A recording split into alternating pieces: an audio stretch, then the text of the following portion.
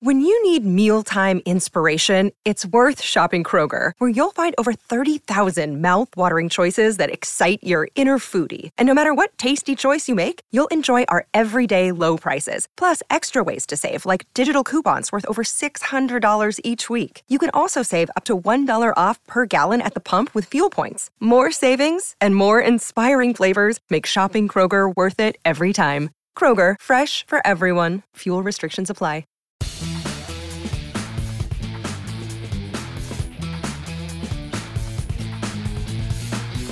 What's going on, everybody? It is Ricky LeBlue, the Associate Editor and Virginia Tech Football Beat Writer for TechSideline.com. We are here for another episode, a full episode of the TSL podcast. Guys, it's the bye week. We are finally reached the midway point of the season. I'm here, as always, with Will Stewart and Chris Coleman. Chris, how are we doing today, buddy? Doing well. I'm glad the bye week's here. Are you really glad the bye week is here? Very Why much. is that? Well, it gives you a chance to sit around and watch football on Saturday. Virginia Tech's not playing. We don't get to watch a lot of football. That's believe true. it or not. Yeah. I was talking to especially me. Especially you. Actually, you're up in the press box where they have all those TVs, right? We're out in the crowd. Yes, however, where I sit in the press box, unfortunately, I do not have a view of all those luxurious TVs. I was able this is going to be like 2 bye weeks in a row, really, because Virginia Tech played on Saturday nights. I was actually able to watch football all day on Saturday, which normally does not happen when Virginia Tech is playing. Real quick, when was the last time that Tech had a noon kick this year? Was it Delaware? They haven't had a noon kick all year. Delaware was 2:00, right? Yeah, or 3:30 or 3, and then something. they're going to get North Carolina at 3:30 again. That's right. I think the Old Dominion game was at 2, and I want to say the Delaware game was at 2:30 or 3, something like that. Man. Now, having said that, 7:15 on ESPN2 on the road against Boston College. I don't think anybody watched that game because it was up against Alabama and Texas A&M and Michigan and Michigan State. And it just felt like ESPN's D crew was working the game. I mean, it probably was. So if you're going to have a 7:15 p.m. game on ESPN2, the only real value is if it's a home game. If it's a night home game. Now he's right. We get to sit around and watch college football during the day, but man, as far as visibility, the fact that it was night actually probably hurt you. Yeah, because you were going up against kind of those 2 premier games, and Alabama, Texas A&M actually turned out to be a kind of a competitive game, and then obviously Michigan played an absolutely horrid game, but was at least competitive and really fun to watch in the middle of a monsoon. Let's go ahead and get to that Boston College game that was at 7:15 at Boston College. The first thing that stood out to me, and obviously Tech won 23-10, the game never really looked like it was in doubt at any point. But it never really felt like Tech got in a rhythm. They got down to the red zone a few times, and that's the first thing I wanted to talk about was the red zone issues. Every time they got down there, they ended up bogging down. Will, and so far this season, what have you seen out of the red zone, and maybe what did you see explicitly on Saturday night that were the issues? Well, I did write about this in this week's column, which was a pay column. So anybody who isn't a subscriber, first of all, shame on you. And second of all, this will be new to you. I'm not an analytical guy. I'm not going to sit there and say Tech used to run this kind of stuff down in the red zone last year, and this is why it worked. And I'm not going to break it down for you from an X's and O's standpoint. But when I looked at last year, Tech got a lot of production in the red zone. They scored 42 red zone touchdowns, and I think 22 were in the passing game and 20 were in the rushing game. And it was interesting early in the season through about 8 games. Remember, Tech played 14 games last year. And in the first 8 games of the year, Bucky Hodges and Isaiah Ford had something like 9 combined receiving touchdowns in the red zone. And Gerard Evans had 1 rushing touchdown. In the last 6 games of the year, Gerard had 8 rushing touchdowns. Yeah. And Bucky and Isaiah each had a touchdown catch. So it changed. But the bottom line was last year they had guys who were they had receivers who were more reliable in the red zone, and at the end of the year they had a quarterback who could really just put his head down and go. Now you want to go back to that Boston College game. I think the third time they were in the red zone was when they just ran Coleman Fox up the middle a bunch. Then they had the break between the third and fourth quarters, and they came back and they ran Josh Jackson up the middle twice. if that's Gerard Evans, does he score? Maybe. He's bigger and stronger. He could have scored. So they don't have the bull rusher at quarterback that they had last year. And they do not. And Fuente talked about this on Tech Talk Live when he was talking about the decision to pull Drake Julius's red shirt. It's going to take us a long time to be able to say that without having to mentally prepare ourselves to say that. It's like Julius with a D. So they pulled Drake Julius's red shirt. And Fuente had some really interesting comments about that on Tech Talk Live. He basically said a couple things I thought were really interesting. Number one, Julius is coming on in practice. We just can't ignore him anymore. We think we should play him. And he thinks that Julius will be of value down in the red zone where the coverage gets tight. And you got to just be able to win a one-on-one battle. Yeah. And the second thing he said was, and this was kind of surprising to me, he basically said, last year we were really successful in the red zone. I've never coached a team that was that successful in the red zone. So I thought that was interesting. So clearly they're missing some things that they had last year. They're missing the quarterback rusher, and they're missing two really good guys at the receiving position. They're trying to bring, I think they're going to try some of that with Julius. They're going to have him try to be this year's Bucky Hodges / Isaiah Ford. Yeah. Now, as far as a solution to running it in from in there, I don't know. Let's get Stephen Peoples back and see what happens. I was just about to say, Chris, do you think that not having Stephen Peoples in there, A, as kind of a power back, but also B, as an experienced blocker at the running back position, is that playing a role? I think so. I mean, when you do a power run with Josh Jackson, in that situation, your running back becomes your lead blocker. Exactly. And really, Peoples is the only Virginia Tech running back that's really suited to be any kind of a lead blocker, except for maybe Jalen Holston, and he's only a true freshman. And he's never been a lead blocker before. Exactly right. So yeah, I think that hurts Tech's production in the red zone. And what's interesting is that last year Tech was not known as an offense that hit a lot of big plays. That they would throw some balls downfield, and they would, guys like Isaiah Ford can go up and high point a football and things like that. They made big plays against Pitt, but on the whole, it was more of a methodical offense, but they were very, very good in the red zone. And this year, I think they're 15th in plays 20 or more yards, and 15th or 20th in plays 10 or more yards this season. So they've been an offense that's been able to generate big plays this year, but when the field gets smaller in the red zone, they haven't been as successful. So in a lot of ways, this offense is really the direct opposite of last year's offense. Yes, so I pulled up a bunch of box scores. I pulled up all the box scores from this year, and specifically I looked at the scoring summaries to figure out what kind of touchdowns are being scored in the red zone. And it's a lot of 25, 30, 35-yard touchdowns and not a lot of red zone stuff. I think the one exception was East Carolina. I think they had a bunch of touchdowns, and Well, they really got anything they wanted against East Carolina. Did you know East Carolina, in terms of yards per game, is the worst defense in the country? I mean, I didn't know that, but I'm not shocked. Definitely not surprised. 129th out of 129 teams, 599.5 yards per game. So they've gotten better since they played Virginia Tech. They're getting up over 600. Yeah, they've gone up 614 when they played Virginia Tech, and that average went up after they played Tech to probably around 640. Quote unquote better. Oh my gosh, so they've actually improved by about 50 yards per game since they played Tech. Good job, Scotty Montgomery.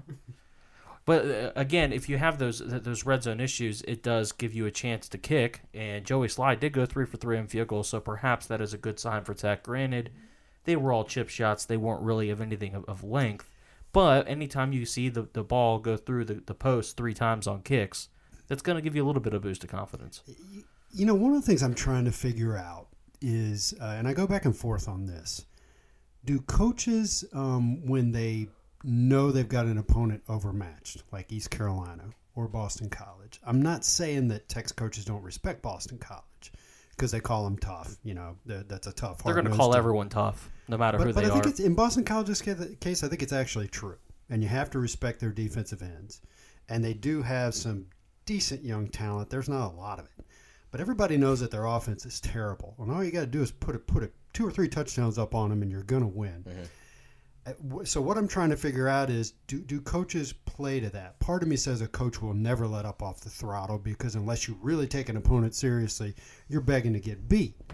But if you're Justin Fuente and you're down there and you're inside the red zone, are you thinking to yourself, man, we're up 20-3. What do you say we pound the ball into the line a few times, check and see how that's working? If it's not working, we get a field goal attempt for Joey and get Joey back in rhythm. And there's no way Boston College is going to be able to come back from 20 points down because they're one of the worst offenses in the country. Yeah. That's what I'm saying. Do they actually think like a coach would never admit that, and I think it depends on the coach. But I do think you play the percentages to a certain extent. If you really need to work on something, you really feel like you need to work on something, or you just want to see how something works that maybe you've never done before in a situation like that, then I think Boston College gives you the opportunity to do that. Because let's face it, when Virginia Tech got up 17-3 in that game, It was over at that point. right? I mean, Boston College would have needed to shut Tech out for the rest of the game and then probably force a couple turnovers to have a chance to Well, then they would have to score 2 touchdowns, Just to which they tie. haven't done against the Power 5 team yet this year. Right, exactly. So, I mean, when you just play the percentages, basically there was about a 3% chance Boston College was going to win that game when it was 17-3 at halftime. And I do think you do know that as a coach, and you feel a little more comfortable about doing certain things that you might otherwise not do.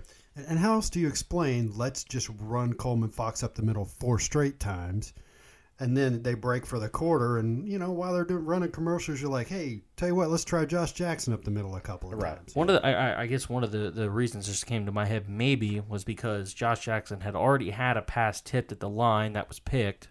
So maybe at that point you're really trying to avoid any chance of a turnover. The only way just pound the ball inside. The only way Boston College is getting back in the game is with turnovers. Yep, that's it. That's the only way. I mean, because it's not like you're going to trade kick or field goals for touchdowns with Boston College because they're not going to score. And if you look at the time of possession in that game, about it was 9 minutes to 6 minutes in BC's favor in the first quarter, but after that Virginia Tech dominated. I think in the third quarter they had the ball over 10 minutes. Yeah. And they only scored, I believe, 3 points in that quarter.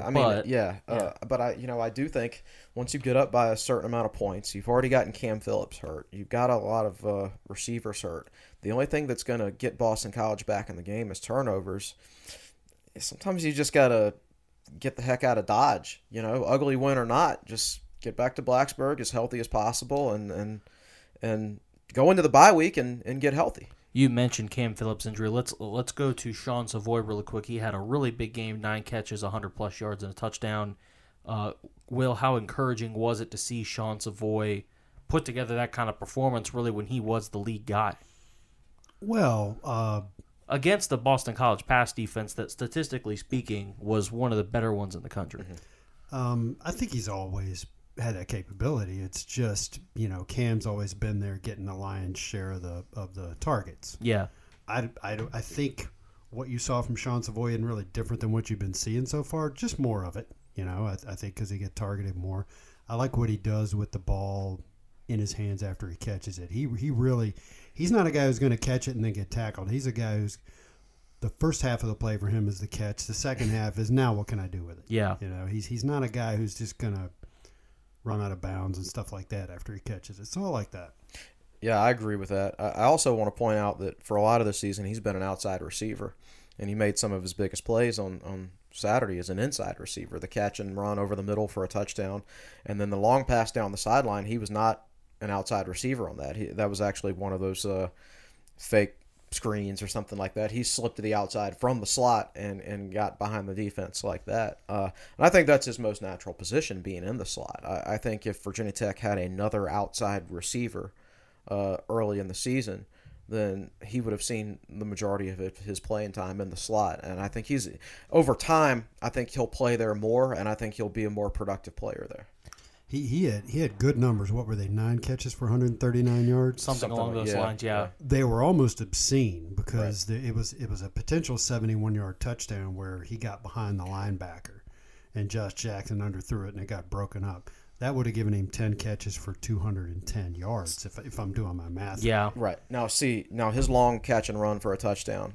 That was a play that Virginia Tech never got last year. They never got it for a touchdown. C.J. Carroll had a long catch and run against Notre Dame. Yeah. But for the most part, outside of Cam Phillips, maybe one run in the bowl game, Tech's offense last year was mostly throw the ball, catch it, get tackled.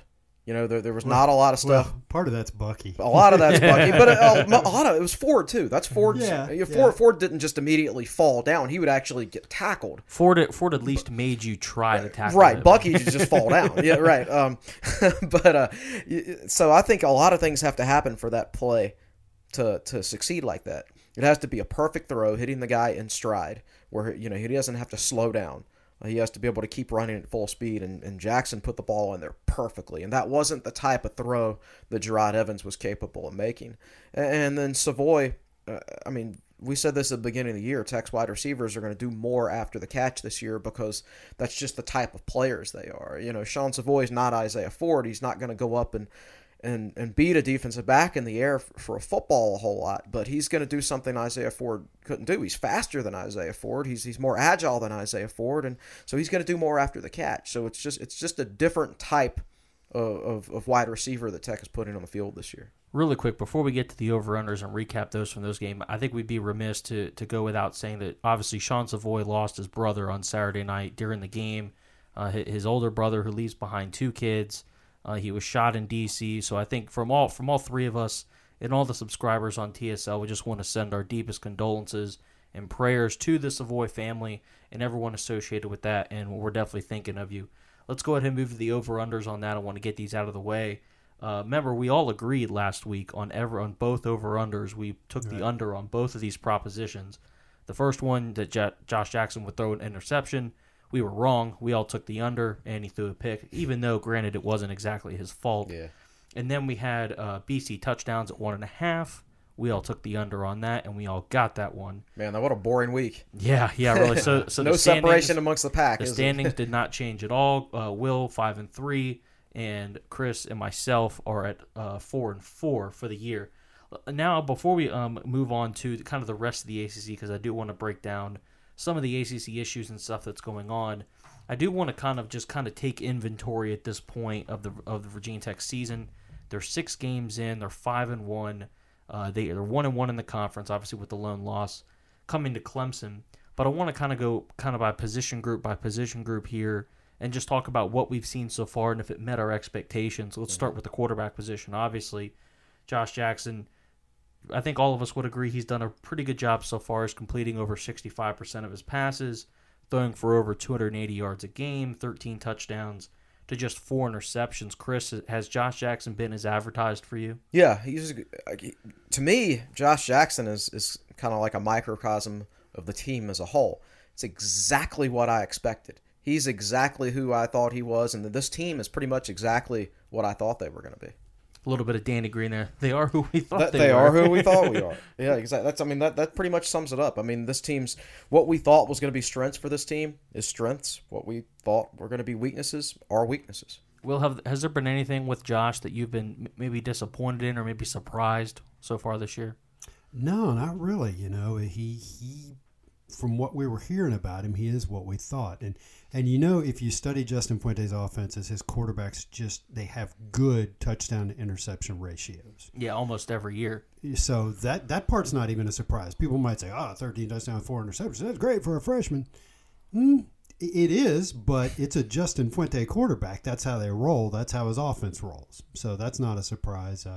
I think the completion percentage might be a little higher than I thought. 65? Yeah. Okay. I don't remember what Gerard was last year, but Gerard was more of a 61 to 62% guy. Yeah, I think that's about right. But I felt like Gerard was throwing the ball vertical a little bit more than Jackson is, whereas I feel like this offense is heavily predicated on those screens and those bubble screens, slants, flats, stuff like that. I don't. Maybe. They threw they've missed deep balls this year. Oh, of course. But they've also hit deep balls to like Cam Phillips against East Carolina on a couple of them. I don't know. You'd have to go back and watch the tape and actually count the numbers of passes, and things like that. So I really don't know. But overall, he's about what I expected. And sometimes he's late with the ball, which you would expect of a freshman, So he's certainly right where I thought he'd be, and he's just going to get better. Considering he's like at a 65% completion rate or a little over, like you said, And go back to the Delaware game where he was really inaccurate that game. Yeah, he did not. I mean, look even good on the against short Delaware. stuff, he was pretty inaccurate. And but as we know from watching him in other games, that's not the real Josh Jackson. I would tend to agree that JJ has been basically what I thought he would be. Let's move to the running back position, where I think there might be a little bit more discussion here. Obviously, there's been a lot of inconsistency at that position. We've seen some fumbles. We have the Stephen Peoples injury, which has kind of changed the dynamic at that spot. Chris, at this point, who is Virginia Tech's best overall running back? Well, that's the problem. You don't know Because you don't really know who it is. Varies on a game by game basis. I mean, I thought there'd been a couple games this year where I thought Stephen Peoples was probably the best back. Coleman Fox certainly does the best job making guys miss, especially that first guy almost always misses Coleman Fox. I think he's got good vision. Not very big, not going to get you that extra yard in the red zone as we saw on Saturday night. Trayvon McMillan was the best back against Boston College, but there were other games where he was not the best back. If you'd asked me after the West Virginia game, I thought Deshaun McLeese was the best running back. But overall, through 6 games, I think everybody else, all the running backs have been what I expected, or even in the case of Peoples and Fox, a little better than I expected. But McLeese has not been as good as I expected outside of the West Virginia game. I felt like the coaches really talked up Deshaun McLeese and what he could do and how shifty he was, but also how powerful he was in the middle. They wanted to talk, preach to the media that he's not just one of those scat back guys. He's also somebody who can run between the tackles. But yeah, you're right. I don't think we've seen McLeese make a huge impact on the season outside of the West Virginia game.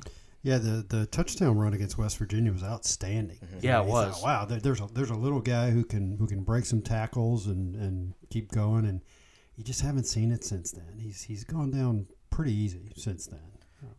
How important is it for, and we kind of addressed this earlier, but how important is it for Virginia Tech to get Stephen Peoples back, who might be the most well-rounded, at least skill set wise? I think so. He's not the most explosive guy with the ball in his hands, but I think he's got pretty good vision and he runs hard. I think he's the most capable run blocker when you run those quarterback powers. Yeah, and pass blocker. And I think he's improved in the passing game as far as catching the ball since he enrolled at Virginia Tech. So, I certainly believe that he'll be in the game when he comes back, yeah. I feel like at this point, if you're not going to have Peoples, I think we're going to continue to see these guys kind of rotate out really, really frequently. But just strictly looking from the numbers, Trayvon McMillan's averaging over 5 yards a carry. And so is Coleman Fox. Mm-hmm. And they're the only 2 running backs that are averaging over 5 yards a carry. Yeah, it's so I feel like you might have to start skewing the carries towards those guys. Yeah, but you also don't want to make it obvious that when they're in the game, of course, that you're going to run the football, because I do think Trayvon's been effective running the football this year. Outside of the fumble versus Clemson. Right, exactly. But he's improved as a pass blocker. But, if you want to get your quarterback involved in the running game with any quarterback powers and things like that, Trayvon can't really be in the game for that. That's not his best role. So I wish Virginia Tech had a complete running back where if he was in the game, you don't know what they're going to run because he can kind of do everything, but they don't have that luxury. That seems to be the problem with the Virginia Tech backfield right now, is that it is kind of telegraphed depending on who's in the backfield with Stephen Peoples out, because you don't have a guy who can be a consistent runner, mm-hmm. but also be that lead blocker on quarterback runs. And then that's why I think long term, out of every back that's in the program right now, Jalen Holston probably has the most potential, because he's going to be big enough to block on those quarterback power runs. He just needs to learn how to do it. He just needs to learn how to pass block. And also, he played in a wing T, single wing type offense in high school where he was the fullback lined up just behind the quarterback who was under center. Mm-hmm. He was probably lined up 4 or 5 yards in the backfield, if that, maybe even shorter than that. Yeah, it sure looks shorter on his exactly. film. And so he's just taking a direct handoff right up the middle, man blocking schemes. There's just not a whole lot to read there. It's like you already know which gap you're assigned to before you take the handoff. So running out of the shotgun in this type of offense is just so much different for him. It's a huge adjustment. So we've got to be patient with his development, not only as a blocker, as we've talked about, but as a runner too, because it's just a completely different style of offense for him. Well, let's move to the receiver position.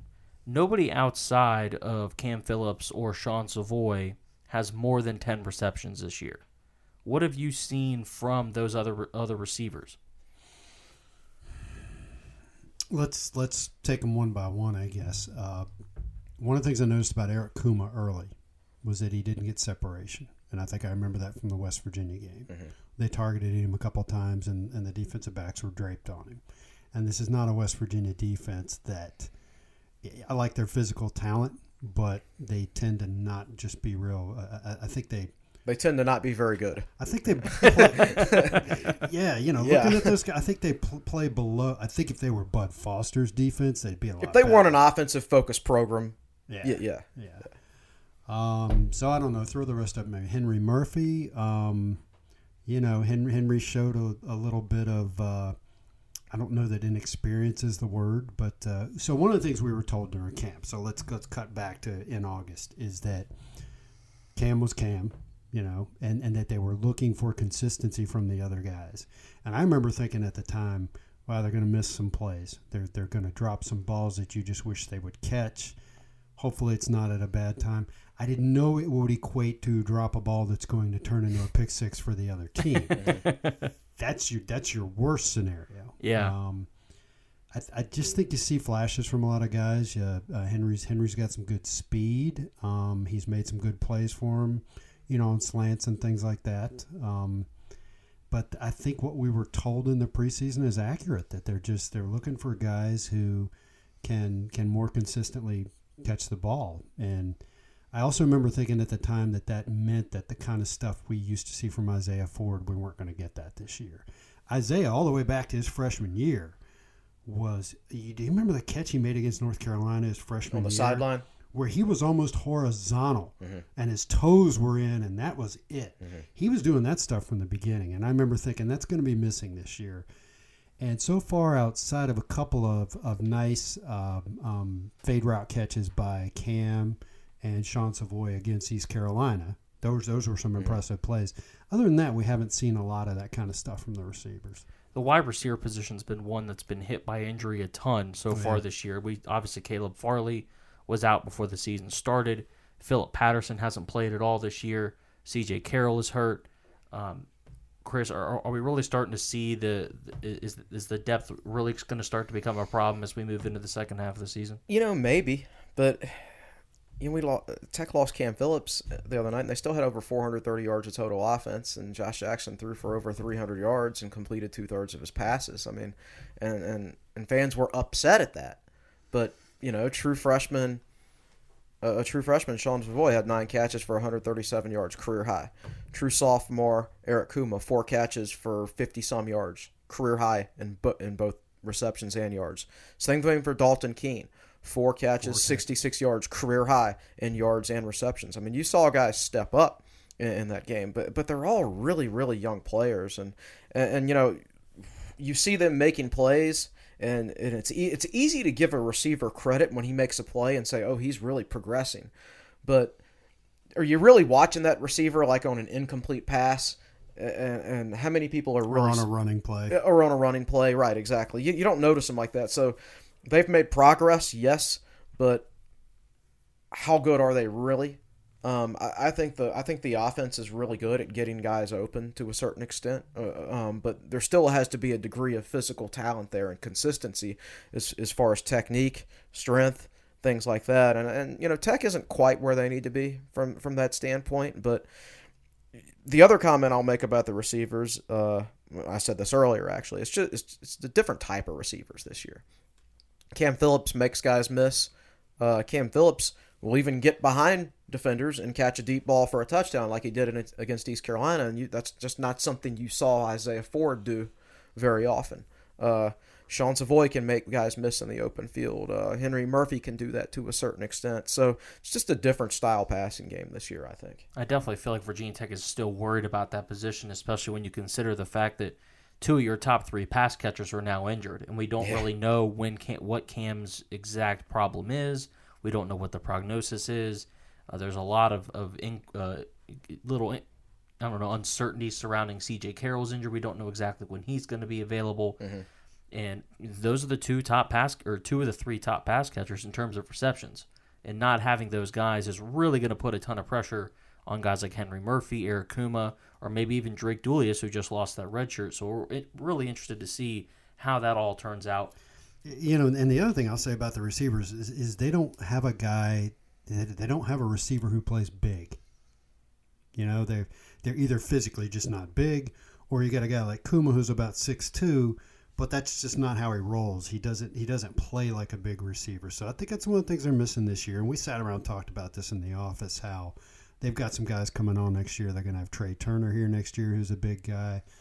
Hazelton will be eligible. Daryl Simmons. It's going to change again next year in terms of the guys and their skill sets. Really quick, too, we almost forgot James Clark has not played in the last since the East Carolina game. Yeah. And I think there was a hand issue there. But he's not even listed on the injury report. He's not. Yeah, I mean, that's why you have to take this injury report with a grain of salt that Virginia Tech puts out these days. It reminds me of coaches voting in the coaches poll. Right. Yeah. Where probably at the end of the day, Saturday, they hand it to some, admin assistant and say, look, fill that thing out. Fill out the injury report. Injury reports are probably just like that. Just scribble down a few names. Oh, man. All right. Let's move to the offensive line really quick. Obviously, Tech's offensive line, I think we would agree that it hasn't been perfect by any means. But I don't think it's been bad. Tech is averaging exactly 4 yards a rush so far this year. They've given up 11 sacks, which I believe how many of those were against Boston College? Five. So before and one of those 11 sacks was against C.J. Carroll on that attempted wide receiver pass. So you can't put that on the offensive line. And also Justin Fuente said after the Boston College game that there was quote shared responsibility on those sacks. Josh held the ball. Josh held the ball, and there was another play where Pimpleton went in motion. And they were going to throw it to him out in the flat. He was your check down guy. And there's nobody within 15 or 20 yards of him. But he tripped over the defensive end and offensive Chung and Landry, I guess, out there on the outside. And just went sprawling on the ground outside in the flat. And you could see Jackson look over there to throw it to him. But at that point, Pimpleton's just kind of rolling on the turf. And Jackson just had to eat the ball and take a sack. Yeah. And so that's one of those things. A play by an inexperienced player just didn't take his cut deep enough into the backfield. And it was on a 2nd and 9 play in BC territory. It would have picked up at least 10 yards. And instead, Tech got sacked, and it becomes 3rd and 14 or something like that. So continuing along that vein, Harold Landry, and Allen. What's Allen's first name? Zach, I think. I think that's right. The two defensive ends for Boston College. They're good. Yeah. And they caused some problems. But I found myself in watching film thinking that that Nijman, Josh Nijman, and Chung, I think they actually did pretty well against those guys. But you're not gonna good defensive ends like that. There's only so long you're gonna be able to hold them. Yeah. And which is why you need to get rid of the ball fast. I agree. One of the biggest problems with Virginia Tech's defense coming into the season, maybe the biggest issue, was the lack of defensive line depth. So far, have you seen that continue to be an issue? Yeah, it's helped by games like the Boston College game where the BC offense is so inept that they only had 2 possessions over 6 plays. They had a 7-play possession and a 9-play possession. Right. Other than that, it was 6 or fewer. Right, and they didn't do much movement of the football until late in the second half of the fourth quarter, really. So I think a game like Boston College helps, and then having the bye week right after that helps. I mean, Tech should be very fresh going into that North Carolina game because they didn't have to exert a lot of effort against Boston College, and then they get a whole week off. I do think the defensive line has been kind of what we feared it would be. I was hopeful that one of those defensive ends would step up, but I think whenever you see Hushawn Gaines on the field, he's kind of there. He's not great. He's not terrible, but he's just kind of there catching a block. And I think Hewitt at defensive tackle has probably progressed more since the start of the season, more so than anybody else. We've seen some decent things out of Belmar, but ultimately, honestly, I think we're halfway through the season. I don't know how much better those guys are going to get this year. I think we might have to wait until the spring, let those guys progress another year in the strength conditioning program, add those guys that are redshirting this year into the mix, and just hope the Hokies have more options to choose from next season.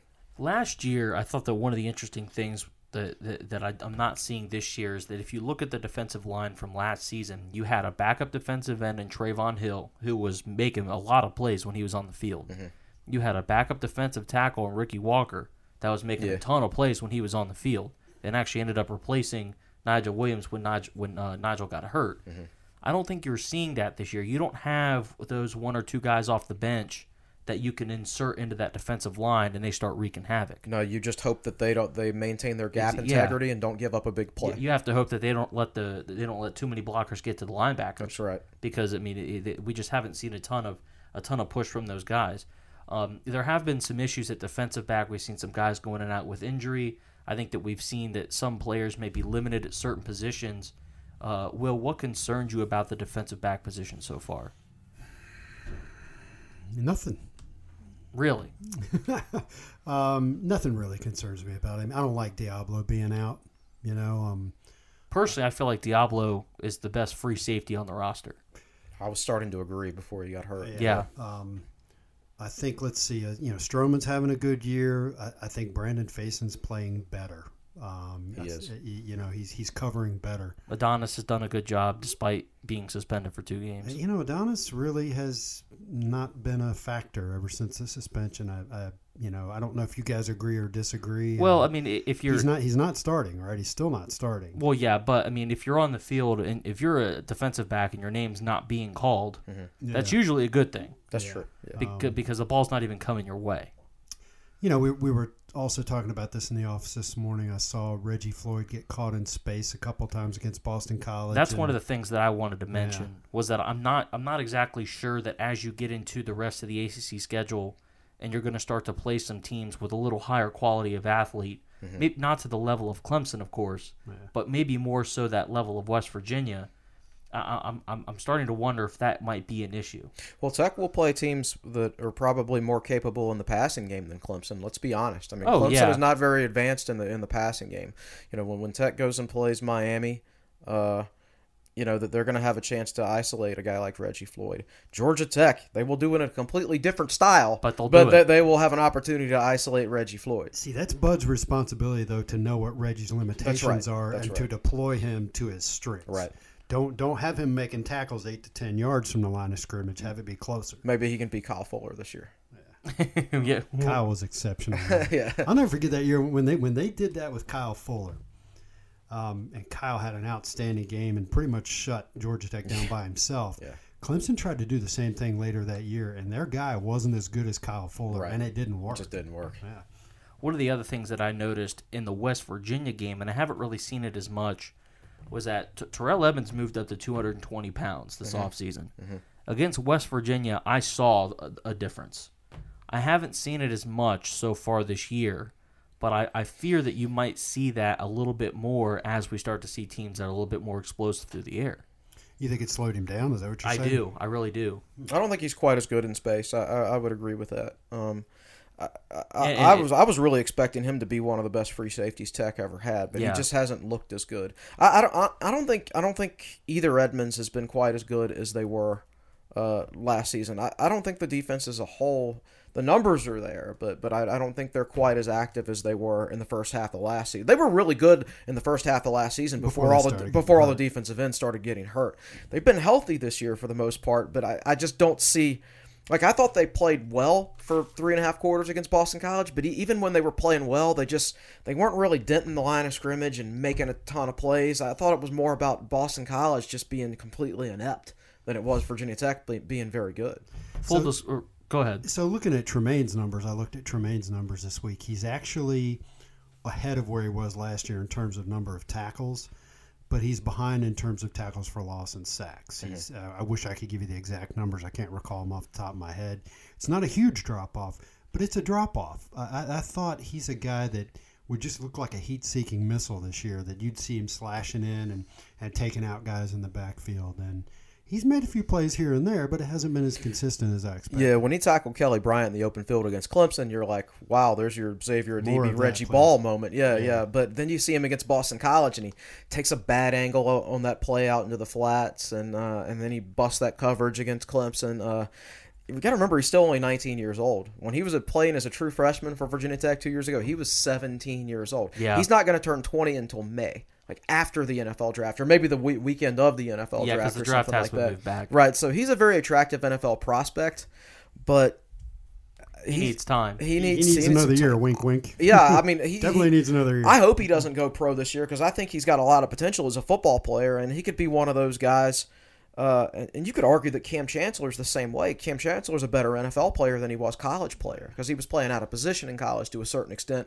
But with Tremaine, it could turn out to be a youth thing. I mean, if he gets drafted and plays his rookie year in the NFL at the age of 20, then yeah, his best football is ahead of him. It's not going to be behind him. So, But the NFL is not patient. So right. my advice to him would be think about this really hard. Yeah. Do you want to go into the NFL as a 20-year-old guy or a 21-year-old guy? unless you're a first or second round pick and you got a lot of guaranteed money there, you're probably better off coming back. That's the thing about the NFL draft is that unless you are one of those first or second round guys, you're pretty easy to cut, after preseason. Sure. So you don't really afford yourself a lot of guarantees there.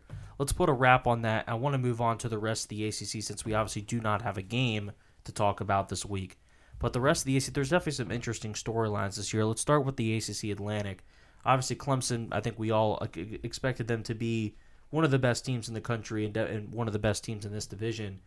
But second in this division is NC State.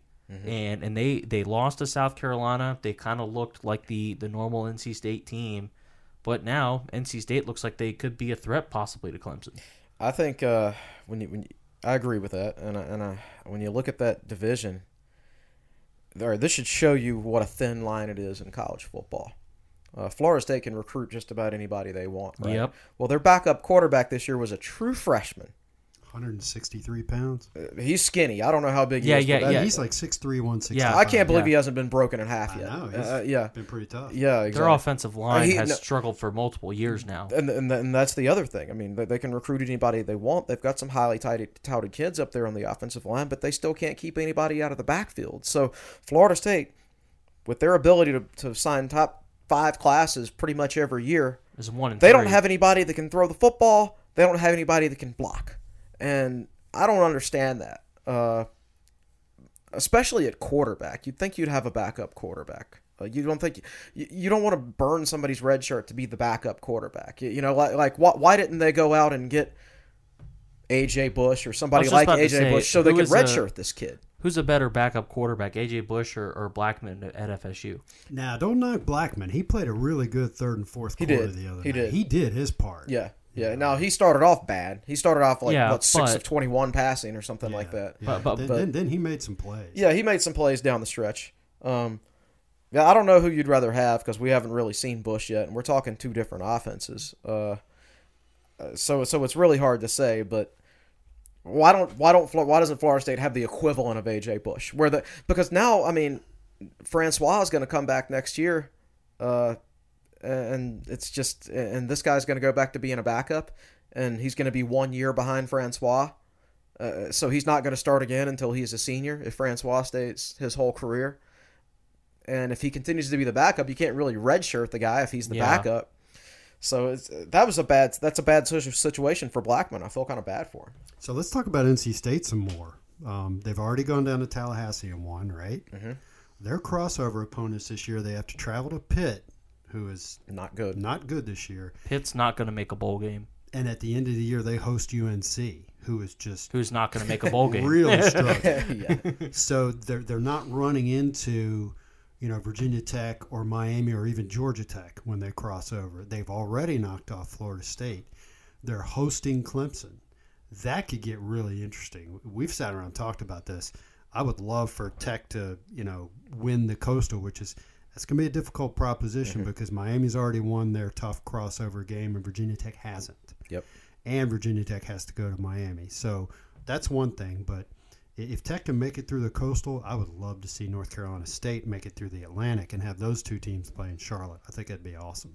I think it's just really, really interesting how Florida State, Pitt, and UNC, all 3 have been competitive programs for the last couple of seasons, and all 3 of them have 1 win right now.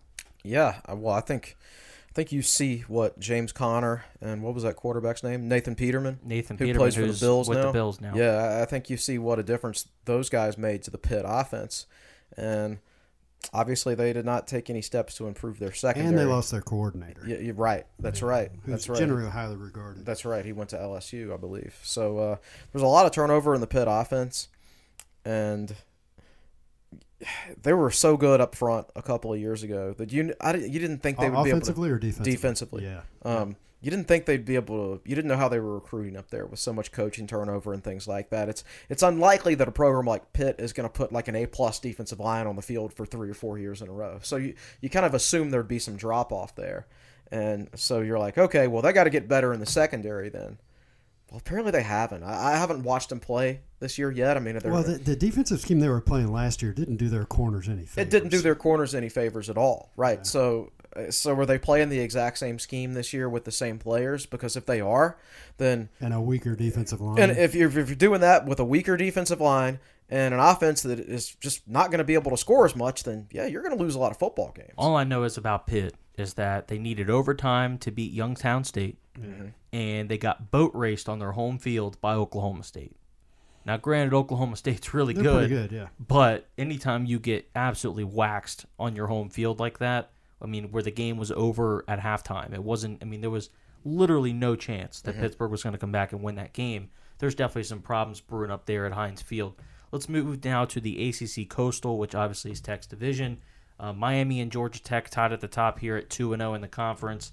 Although Miami is 4-0 because remember they did have a game, I guess canceled. It was one of those early games.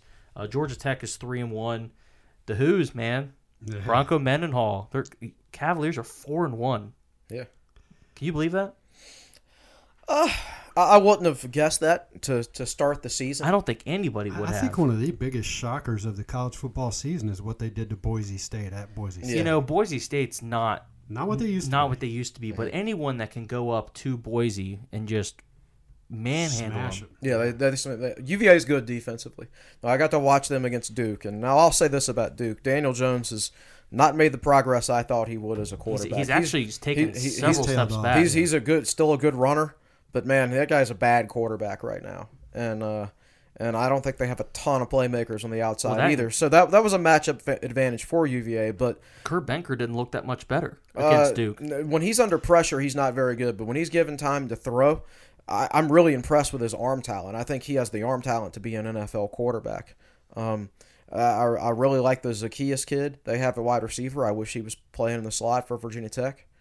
Their defense has been strong. Their defense is good. They've got a really good defensive lineman in Andrew Brown, a really good linebacker in Micah Kaiser. Yeah, exactly. And then Blanding's just kind of an old head at this point. Yeah, exactly. I've never thought he was quite as good as he was made. His 5-star ranking made him out to be, but he was certainly a very competent senior at this stage. And Bronco has won over 100 games in his career for a reason. I mean, as far as the X's and O's of football, I think he knows what he's doing.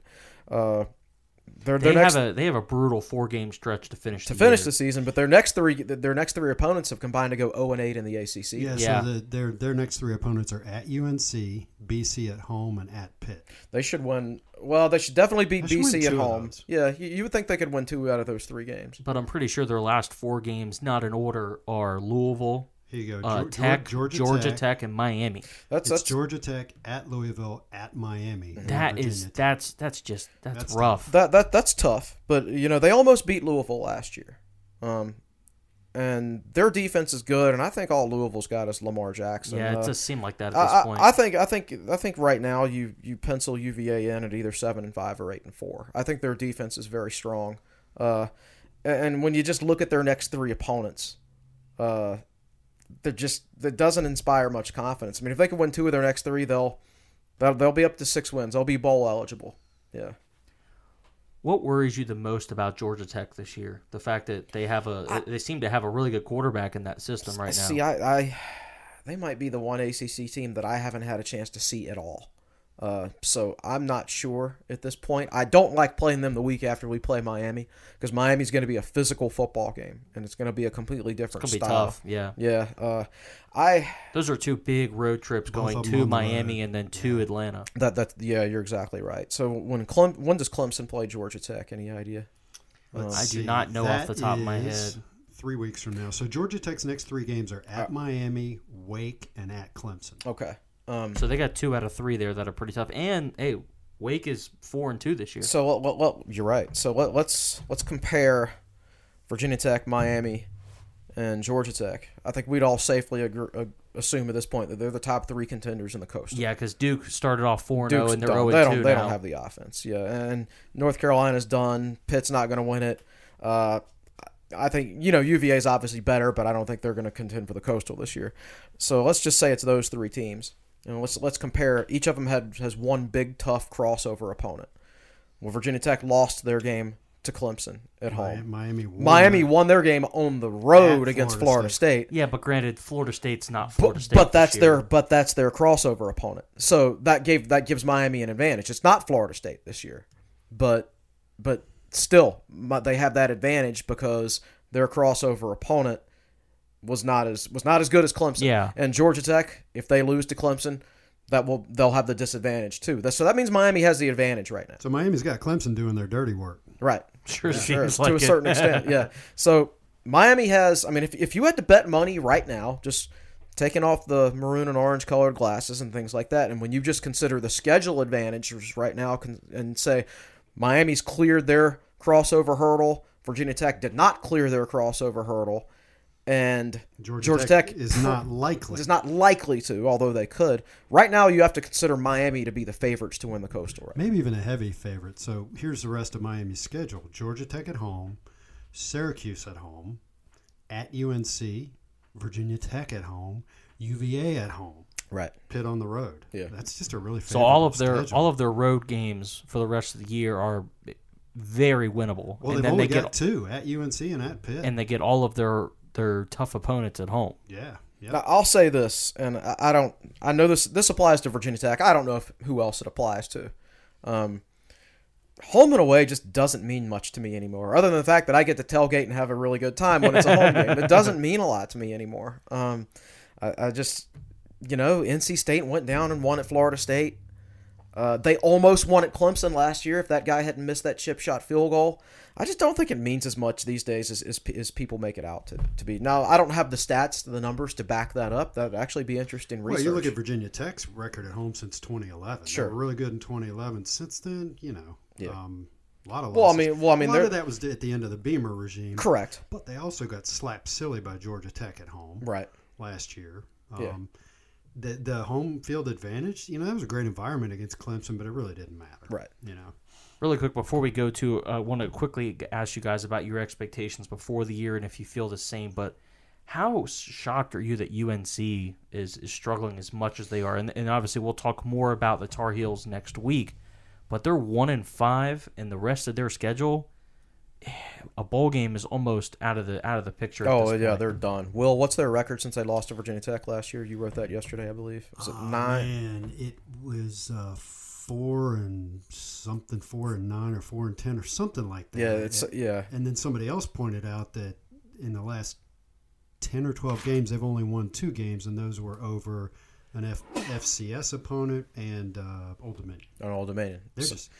I'm not surprised they're this bad. They had a lot of injuries. They do have They've had a ton of of injuries. and Yeah. they're starting a redshirt freshman quarterback. And there were some rumors that Fedora was looking job searching at the end Baylor. of last season. Yeah. So I you got to think he might have foreseen a little bit of what was coming. They've never been a good defensive team over him. Watched a little bit of their game with Notre Dame on Saturday, and I actually thought they fought fairly hard. They're just not good.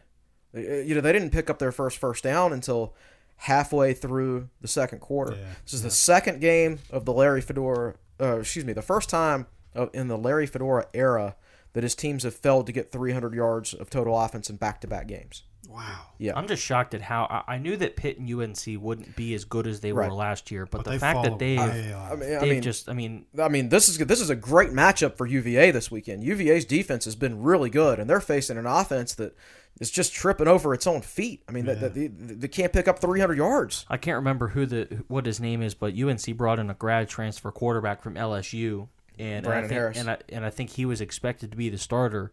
And Well, every time okay. he gets in the game, he has looked Brandon bad. Harris was a bad quarterback at LSU. He was not a good player, in my opinion. And the fact that UNC brought him in and that was a competition and he played half of that first game, that should have been sending off alarm bells to the UNC fan base saying, man, if this guy who can't play for LSU and their bad offense, if he's might be our starter, then we've got some issues here. Definitely. So of interest to Virginia Tech fans, remember Jalen Dalton? Yeah. It came down. His recruitment came down to Tech and UNC. Now he's a North Carolina kid, so he wound up going to UNC, if I'm remembering all that correctly. Yep. I haven't gotten a chance to really watch North Carolina play either, but in reading a couple articles about him this week, something caught my eye. A North Carolina sports writer said something about Jalen Dalton committing yet another personal foul. At one point in his career, he had more ejections than sacks, I think. Interesting. Oh man, I mean, I think that's accurate. Or he certainly had more personal fouls man, than sacks. that's a bad stat to be leading. It was something crazy like that. Now, and Jalen, that's a mistake Jalen made. I mean, Jalen has talent, but he chose to go to a program where there's no emphasis on defense at all, and he's going to pay the price for it. Yeah. Really quick, I want to ask you guys, have your expectations for Tech's season so far changed based on what you've seen through the first 6 games? That's a really good question. The first place my brain goes to is yes, because now I've seen Miami beat Florida State, and I know Miami's schedule. And I think before the season started, I had hopes, fairly high expectations that Tech would have a good shot at winning the Coastal, even knowing that they had to host Clemson, and that probably was going to be a loss. My expectations at this point in the season are different now. Yeah, I'd be really surprised if Tech won the Coastal. I'd be really pleasantly surprised. I don't think they're going to win the Coastal. I certainly think they could, but that was my expectation to come in with. I expected them to have a chance to 50-50, win it. right? Yeah, they could compete for it. But I remember before the West Virginia game, we talked about our expectations, and I think I said 9-3. I think most of us said 9-3. I had 9-3 as well. Yeah, right. But I remember one of you guys said, "Yeah, I think they'll win the Coastal." But then I said, "So you'd have them losing to West Virginia because if they lose 3 games in the regular season, but they beat West Virginia, that means they're going 5-3 in the Coastal, and you're probably not going to win the Coastal at 5-3." So at this point, I think it's safe to assume, as good as Miami and Georgia Tech look, that 5-3 is not going to win the Coastal division. Let's go ahead and throw that out. 6-2 could conceivably win it. Some things have to break just right. Exactly right. You're really looking. Virginia Tech really, I think, needs to win out to win the Coastal Division. I think that's fair, and I don't think they're going to do that. No, I just don't. This team doesn't have the look of a team that's going to win out. Now, if they got upset in a game, and then Miami and Georgia Tech got upset in the game, right? And then Tech beat Miami and Georgia Tech head to head, but that's asking a lot. Now, at the same time, the bye week's coming at the right time, and as good as Miami has looked at times. Let's not forget that they could easily be 3-1 right now and just lost to a freshman quarterback with no offensive line. I mean, that game could have gone either way. So I was just about to say I'm not sold on Miami yet. I'm really not. Yeah, Duke is not as good as we thought. Walton's out for the season. Walton now. is gone for the year. But in the case of Miami, it's not so much whether or not you're impressed by him. It's by take yourself back to before the season started. Sure. DeAndre Francois looked good last year. Was going to be their starting quarterback this year. And you pretty much, if you asked anybody before the season started, yeah, Miami's going to lose in Tallahassee. Tech's probably going to lose in Blacksburg against Clemson. 50-50 shot at winning the Coastal. Sure. And that so didn't happen. So it's not so much how Miami looks as the fact that they won a game I didn't think they were going to win. Correct. So they're kind of +1 right now from that standpoint. Yeah. Fair enough. All right, folks, that's all the time we have for today in this episode of the TSL podcast. There is no game this week, so go ahead and have fun watching all the other games. We'll be back next week with a full episode of the TSL podcast. We'll be breaking down UNC, talking about everything Tar Heels. There is a media availability on Wednesday, which is tomorrow since we're recording this on Tuesday. so that when you're listening to this, that'll be today. I'll bring you full coverage from that press conference on what Tech plans to do during their bye week to help maybe develop some depth and to get some guys healthy. But until then, that's all we have for you. We'll see you next week.